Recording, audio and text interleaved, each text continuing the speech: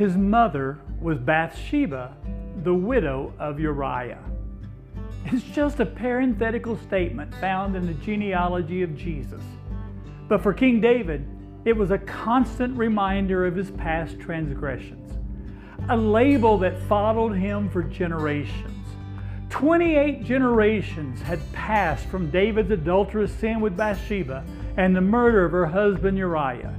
Yet even in the genealogy of Jesus, the reminder was there. His mother was Bathsheba, the widow of Uriah. You know, people have the tendency to judge and define us by our past failures, our mistakes, and our mess-ups, labeling us for life. However, God views us differently. He didn't allow the past to define David. While the genealogists may have reminded us that Solomon was the son of Bathsheba, the widow of Uriah, God chose to relabel David as a man after my own heart. The grace and the love of God are not bound by human standards, and His redemptive power can transform even the most tarnished reputation.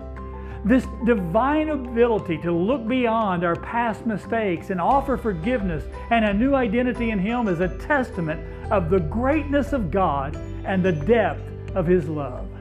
So when others would remind you of your past, let us remember the example of King David and the transformative work of redemption.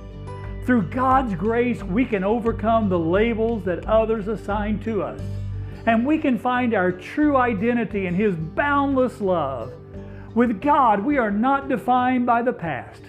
We are defined by His amazing grace and the potential that He sees in every one of us.